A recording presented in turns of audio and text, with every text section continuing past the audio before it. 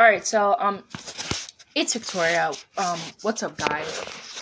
So I don't really know how I want to tell you guys about this new segment. Uh, I guess it's pretty personal. But my first love wasn't really my first love. I kind of lied.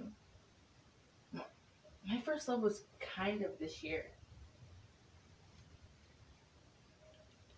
I mean, I loved him, but I don't think I loved him like that. I think I was in love with being in love. I think I was in love with being in love with somebody who I love. I think I was in love with the fact that I had someone to love. I wanted somebody to love. I felt loved back.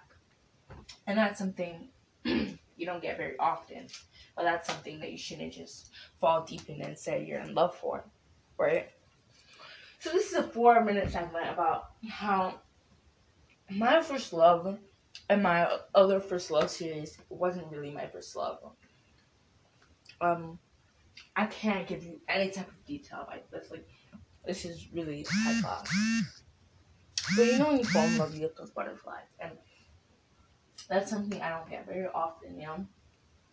With my last AK quote unquote love, I mean, I felt that the sparks were there, but I'm over him, and I want nothing to do with him. I get shipped with him all the time. I hate him. And all these people think I want something to do with him. I want something to do with the fact I love somebody who's an absolute monster. He cheats. He does so many bad things.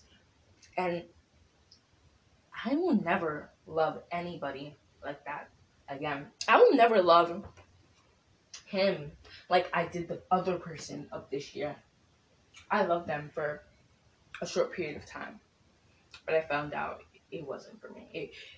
It wasn't what I thought was a healthy love, right? And I still want to be part of that bowl. Like, I want love to be clean. I want it to be something I can bring to my parents, something I can bring to my friends.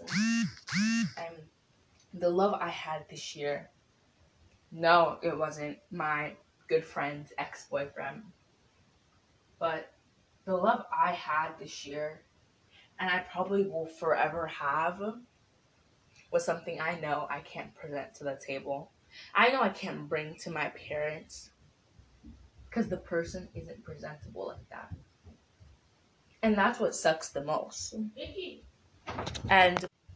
it sucks, What can you really do about it? You can't do squat.